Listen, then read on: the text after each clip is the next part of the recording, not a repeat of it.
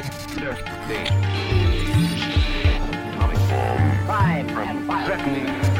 fail, and freedom fails. Welcome to Out of Order, a German Marshall Fund podcast about how the world was, is, and will be ordered. It's to Ukraine's presidential elections now, where a TV comedy star has opened a commanding lead in the first round. Is Volodymyr Zelensky's trademark.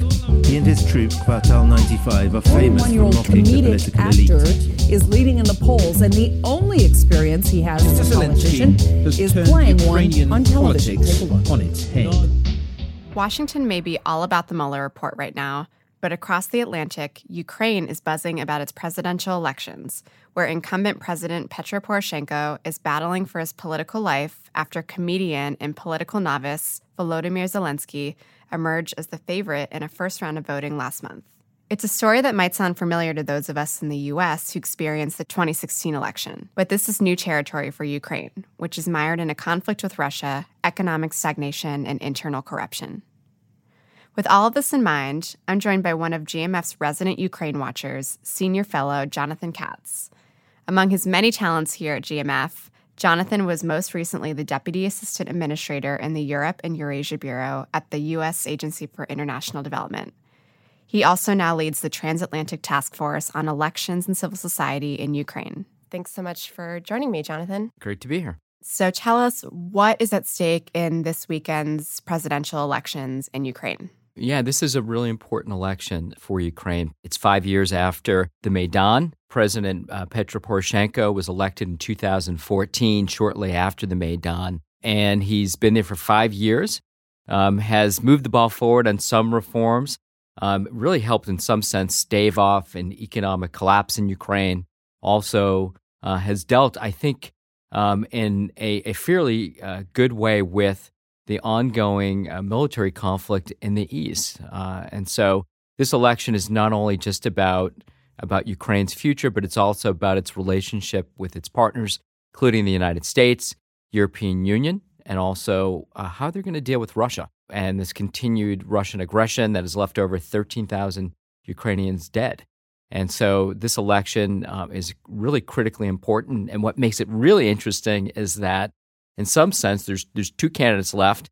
The first round, you're right. I was in Ukraine. I was actually in the home base of President Poroshenko in a small city, Vinnytsia.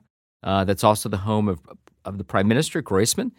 And this is a really interesting election. All these things are on the line: Ukraine's future, its place in Euro-Atlantic institutions, in the EU and NATO, its relationship with Russia. And yet, out of the two candidates is one that's relatively unknown to the West, Volodymyr Zelensky, who is a 41-year-old comedian. He's actually quite famous in Ukraine. And interestingly enough, he plays the role of a teacher who suddenly becomes the president of Ukraine. So he's had some training to be the next president, but it's been one as a character on a TV program. Great. So let's come back to Zelensky, but I just want to stay on Poroshenko. He is the incumbent, like you said. He was swept into power during the Maidan protests with a lot of support by the United States and a lot of hopefulness by the United States. So let's talk a little bit about what went wrong and why are people so unsatisfied with Poroshenko? And on the other hand, how does the United States government feel about him a few years after the revolution? Yeah, I mean, Poroshenko is a complex character in Ukraine in that he's someone who's been in a number of previous Ukrainian administrations. He's had the ability to work with different factions. He's an oligarch.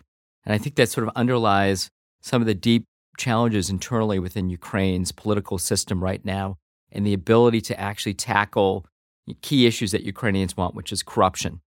So Poroshenko is the chocolate oligarch, Roshen Chocolates. Roshen. Перший справжній шоколад. When I was in Vinnytsia, I went to the Roshen chocolate store to pick up some chocolates. They're pretty good. And with Poroshenko, while he has passed a number of reforms, what you see really is the lack of implementation of reforms. Also, in a sense, Poroshenko is still playing the role of an oligarch, protecting his own interests and the interests of those around him. And that's problematic. So while they've passed a number of laws, they really haven't fulfilled what the public wants in terms of holding those accountable. And I think one thing that stands out is that nobody has been held accountable for what happened during the Maidan. The other factor is economics. Look, Ukrainians have not seen real economic growth. They're still living in an economic situation where they don't see a bright future. And that's why you have millions of Ukrainians that have left Ukraine over the last 5 years. And many have gone to Europe, some have gone to Russia, but they're clearly looking to find an economic future in a country outside of Ukraine where they can support their families and their futures. The third element is the ongoing war in the East, a sense of frustration about the ongoing conflict, the inability to resolve this conflict. And lest we forget, just a couple of months ago, there was this incident in the Sea of Azov. When this took place, Poroshenko's reaction was to declare martial law in a number of Ukrainian oblasts that are on the border with Russia, on the border with the Donbass. And the Donbass is where, in eastern Ukraine, where right now you still have little green men from Russia and Russian military materials and troops working with separatists there to control that area. So when we look at Poroshenko and you're a Ukrainian, and you look at the things that really matter to you, which is the economy, your livelihood, beating back corruption, and the ongoing war in the East, they're saying he's not doing what they hoped he would do. All right, let's talk about President Poroshenko's opponent. He's a total newcomer to the political scene whose only experience in government is that he actually played the president on TV. And now he's the favorite to win the top office in real life. Yeah. I mean, so, the jury's still out on Zelensky. I mean, look, he's popular in Ukraine. He's had a popular television show because he plays he's a high school teacher who, sort of goes on a tirade. Все эти вот здесь, понимаешь? Теперь они заставляют детей будки ваши строить. Знаешь, почему у нас жизнь собачья? Да потому что мы свой выбор с тобой начинаем в будках. He's against Ukrainian corruption and then winds up as the president. Okay, so what is Zelensky's real-life resume actually like? He has no political background, and he's never served in government. From what I understand, during the Maidan, he was not a vocal figure pushing back against the previous prime minister and president, the Yanukovych regime. So there's a lot of question marks. One thing I do know is that obviously the Ukrainian people are going to decide who's elected in just a couple of days. If it's Zelensky, there's going to be a lot of pressure on him right away to deal with some incredibly difficult issues. And it's really likely, based on the fact that there's a separation of powers between the president in terms of competencies and the parliament, that it's going to be really challenging for Zelensky to even if he wants to, and we're not even talking about whether or not he's somebody who's got the chops, the policy chops, or he knows who to bring in to help run a presidential administration. But there's a divided political scene in Ukraine. And if you look at what comes next and you look at the Ukrainian parliament, the Rada, you know that Poroshenko and his party and coalition there still control what's happening. So you're going to have a divided government, a fairly weak president coming in, and a parliamentary election that's upcoming in October. And so all the attention is going to shift after this presidential election to that parliamentary election. And if you look at Zelensky, he doesn't have a political party that's ready to run in a parliamentary election. So it's going to be really challenging for him as president under this particular political system in Ukraine to actually carry out the reforms that he's suggesting. And so I think he's going to have to find a way to work with these various political factions. And that means working with oligarchs and working with some not so great characters to try to achieve a political agenda. And I think it's going to be difficult. Let's go to Russia because they are another prominent player in this whole kind of complex chess game that we're playing with Ukraine. How is Putin viewing this race, and what's the end game here for him? What would be the ideal outcome? Yeah. Well, first, I'm pretty certain that on Sunday there will be some champagne bottles popping in Moscow, and very happy, I'm sure, to get rid of Poroshenko, who they've viewed as someone that they have not been able to work with. Regardless of what you think about Poroshenko, the one thing, he certainly did on the international scene was give Ukraine credibility. He was able to build partnerships with the U.S., the EU. It was during this period that Ukraine signed its association agreement with the EU, moved closer to NATO, and has taken some real steps internationally to strengthen its identity. And if you look internally in Ukraine as well, despite how people feel about Poroshenko, Ukrainian national identity is stronger than it's ever been. When you look at Putin's strategy in Ukraine, in some sense, he's done more to strengthen Ukraine internally than anybody else by his actions. Today, Ukraine is 20 steps closer to EU membership and NATO membership than it's been before. And when you think about Putin's strategy in this region, it's always been to ensure that Ukraine did not take those steps closer to EU membership and to NATO membership. And the Maidan, the backdrop of that was Yanukovych saying no to moving forward on a closer relationship with the EU. And today, I think Putin still harbors, and he plays a short, medium, and a longer-term game that he hopes that Ukraine will become so destabilized internally that it'll become less attractive to Western partners. Putin still harbors this idea that he can deny and keep Ukraine from joining these institutions. And I think he would like to see somebody, and I think this is where Zelensky comes in, the fact that you will have a new president in Ukraine who's untested, who doesn't have a background in terms of military security, and maybe is the type of foe on the other side that can wittingly or unwittingly, sort of turn Ukraine back. And what it also does, and the Russians love this, and we know it when there is internal chaos in countries, whether it's the United States, whether it's in European countries, they like to press those buttons to create internal conflict. And for a country like Ukraine that needs to really speed up its reforms, it makes it much more difficult when you have a foreign power not only perpetrating a hot conflict in the east, but also meddling in Ukrainian politics and its ability to actually achieve democratic goals, economic goals, and security goals. And I think this is going to be a challenge for Zelensky. On one hand, he says, I'm the guy who can go to speak to Putin, and I'm going to make him laugh. And somehow that's going to change the dynamics of what Putin wants. Putin is about his own interests and about the Kremlin's interests, and it doesn't necessarily coincide with Mr. Zelensky or what he wants. I'm interested in more of a broader sense if you think that it's possible for someone new like Zelensky, or really any politician in Ukraine or maybe any of its neighbors, to effectively balance a foreign policy that straddles the line between Russia and the West, the U.S. and the EU. I think the U.S. position, and I think it's shared by allies as well, NATO allies and EU partners, is that that countries like Ukraine and the Ukrainian people should be able to decide their future, and it should not be determined by Moscow which direction Ukraine wants to go. And when you look at the polling numbers for Zelensky in the first round, of his voters, 56% support Ukraine joining NATO. You know that Zelensky got a lot of his support in parts of Ukraine that maybe are more sympathetic to Russia, but the fact that he's still amongst the population that voted for him, that over a majority support Ukraine's membership in NATO, that signals to me that Ukrainians are thinking about their future.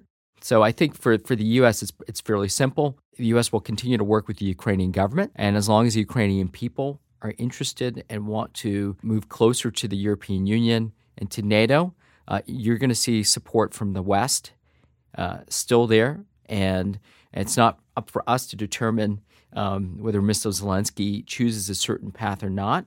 But the things that we can do is remind him and the Ukrainian public, when you look at the economic future of Ukraine, it is largely connected to Europe. And if you look at security and democratic future, it's connected to the West. And so there is a fault line between Putin's authoritarianism or democracy and the West. And I think Ukrainians have clearly shown, both in polling numbers and even by conducting a fair, a really fair and free election, with some caveats, of course, that they're taking those steps closer to the West.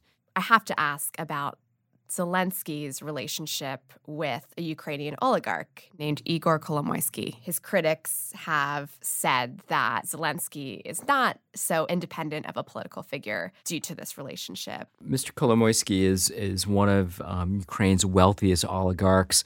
In a land of oligarchs, he stands out, became a really significant issue after the Maidan. As the bank started to crumble, Ukraine had to, it's called Privat Bank. The Ukrainian government had to step in at a cost of around $5.6 billion to nationalize the bank, and in effect taking it away from Kolomoisky. And banks have been used by oligarchs to launder money. What we've heard from Zelensky's own campaign people is that, yes, they do have a relationship. They've visited each other. Kolomoisky's TV has actually shown episodes of Zelensky's, whether it's Servant of the People, but it's pretty clear that they do have a relationship, and I do think it's worthwhile. It's interesting in Ukrainian politics. It's really tough for a candidate to emerge if they don't have, this is for president or for parliament, unless they have some sort of oligarch or financial backing. And I think when we look back and we get a closer look at Zelensky and maybe where his resources came from for this election, and we look at the role of Kolomoisky, we might find, under the microscope, that it's a lot closer than people feel comfortable with. And I think that's challenging and problematic. And I would say this, that oligarchic control over a president or that type of connection for somebody like Zelensky, if they want to do things in Ukraine, will be increasingly problematic, and it will certainly tarnish him over time. So his separating himself from those connections and the perceptions of those connections is really important. And of course, because Privat Bank was nationalized under Poroshenko, there is a long-standing feud now between Kolomoisky and Poroshenko. And so you could see how, in this instance, Kolomoisky may think that having somebody in power that's closer to him may be helpful in ensuring that his assets and businesses are protected. But it is also important to know that the oligarchs have somehow within Ukraine have managed to survive and build their own businesses and sort of keep their own self-interest despite the rivalries. And so I don't think anybody should be weeping for any of them because, in the end, it's those oligarchs that have been, the ones that have really held back Ukraine's progress. And if Zelensky is just a pawn of that or a puppet, as Poroshenko has said, even though there's no evidence to confirm that's the case, it will be problematic for Zelensky right away. And I think people will see through, what he's put in place already, which is a pretty thin veneer policy and a lot of rhetoric. And, he's going to have to put some meat on the bones when he gets into office, if that happens on Sunday. And we'll see. This is exciting. So to wrap up our conversation, we know that the U.S. and the EU, for that matter, have a slew of different foreign policy challenges to deal with. So if we're looking at this realistically, is Ukraine still important to Washington's interests? Ukraine is still really important to U.S. interests. Right now, we're involved in what many people believe is a great power competition that includes Russia and China. Ukraine, which is borders Russia, which is on the sort of the leading edge, really dealing with many of the challenges that the United States and our allies are facing with respect to Russia, has become a partner of the United States. Ukraine's success as a democracy, as a trading partner, as a contributor to the transatlantic community is exactly what we want to see in the future and now. And so I think for the United States, Ukraine will remain critical. It's pretty clear that Congress believes this is the case in a bipartisan way. Over the last several years post-Maidan, Ukraine has received unprecedented support. Some people say that Congress can't agree on anything. The one thing they can agree on is Ukraine, which is true. And I think, Congress, when they look at Ukraine, they see an ally and a partner, but also a people, American values playing out, which is one of democracy, of choice, to choose their own future. And I think with Ukrainians that they hope that the United States will have another partner in this region of the world that will help us deal with some of the upcoming challenges, whether it's China or Russia. And I think it's really important that the United States continue to support, strengthen, and build up those partners that share our democratic values and that want to trade, but are part of a transatlantic community, an international community that upholds the law, human rights. And Ukraine is moving in that direction. And in this day and era, with all the challenges that you talked about, we want to build up countries like Ukraine and work with them. And if you're the United States, you look at Ukraine as a hopeful possibility for a partner that will share the same world vision that we do. Thank you so much for having this conversation today. Thank you. Thank you. It's been great to be here. Thanks for tuning in to this episode of Out of Order, a German Marshall Fund podcast. The show is produced by Zachary Tarrant and me, Sydney Simon. And a special thanks to Albin Boschon and Marie Lowell for production assistance.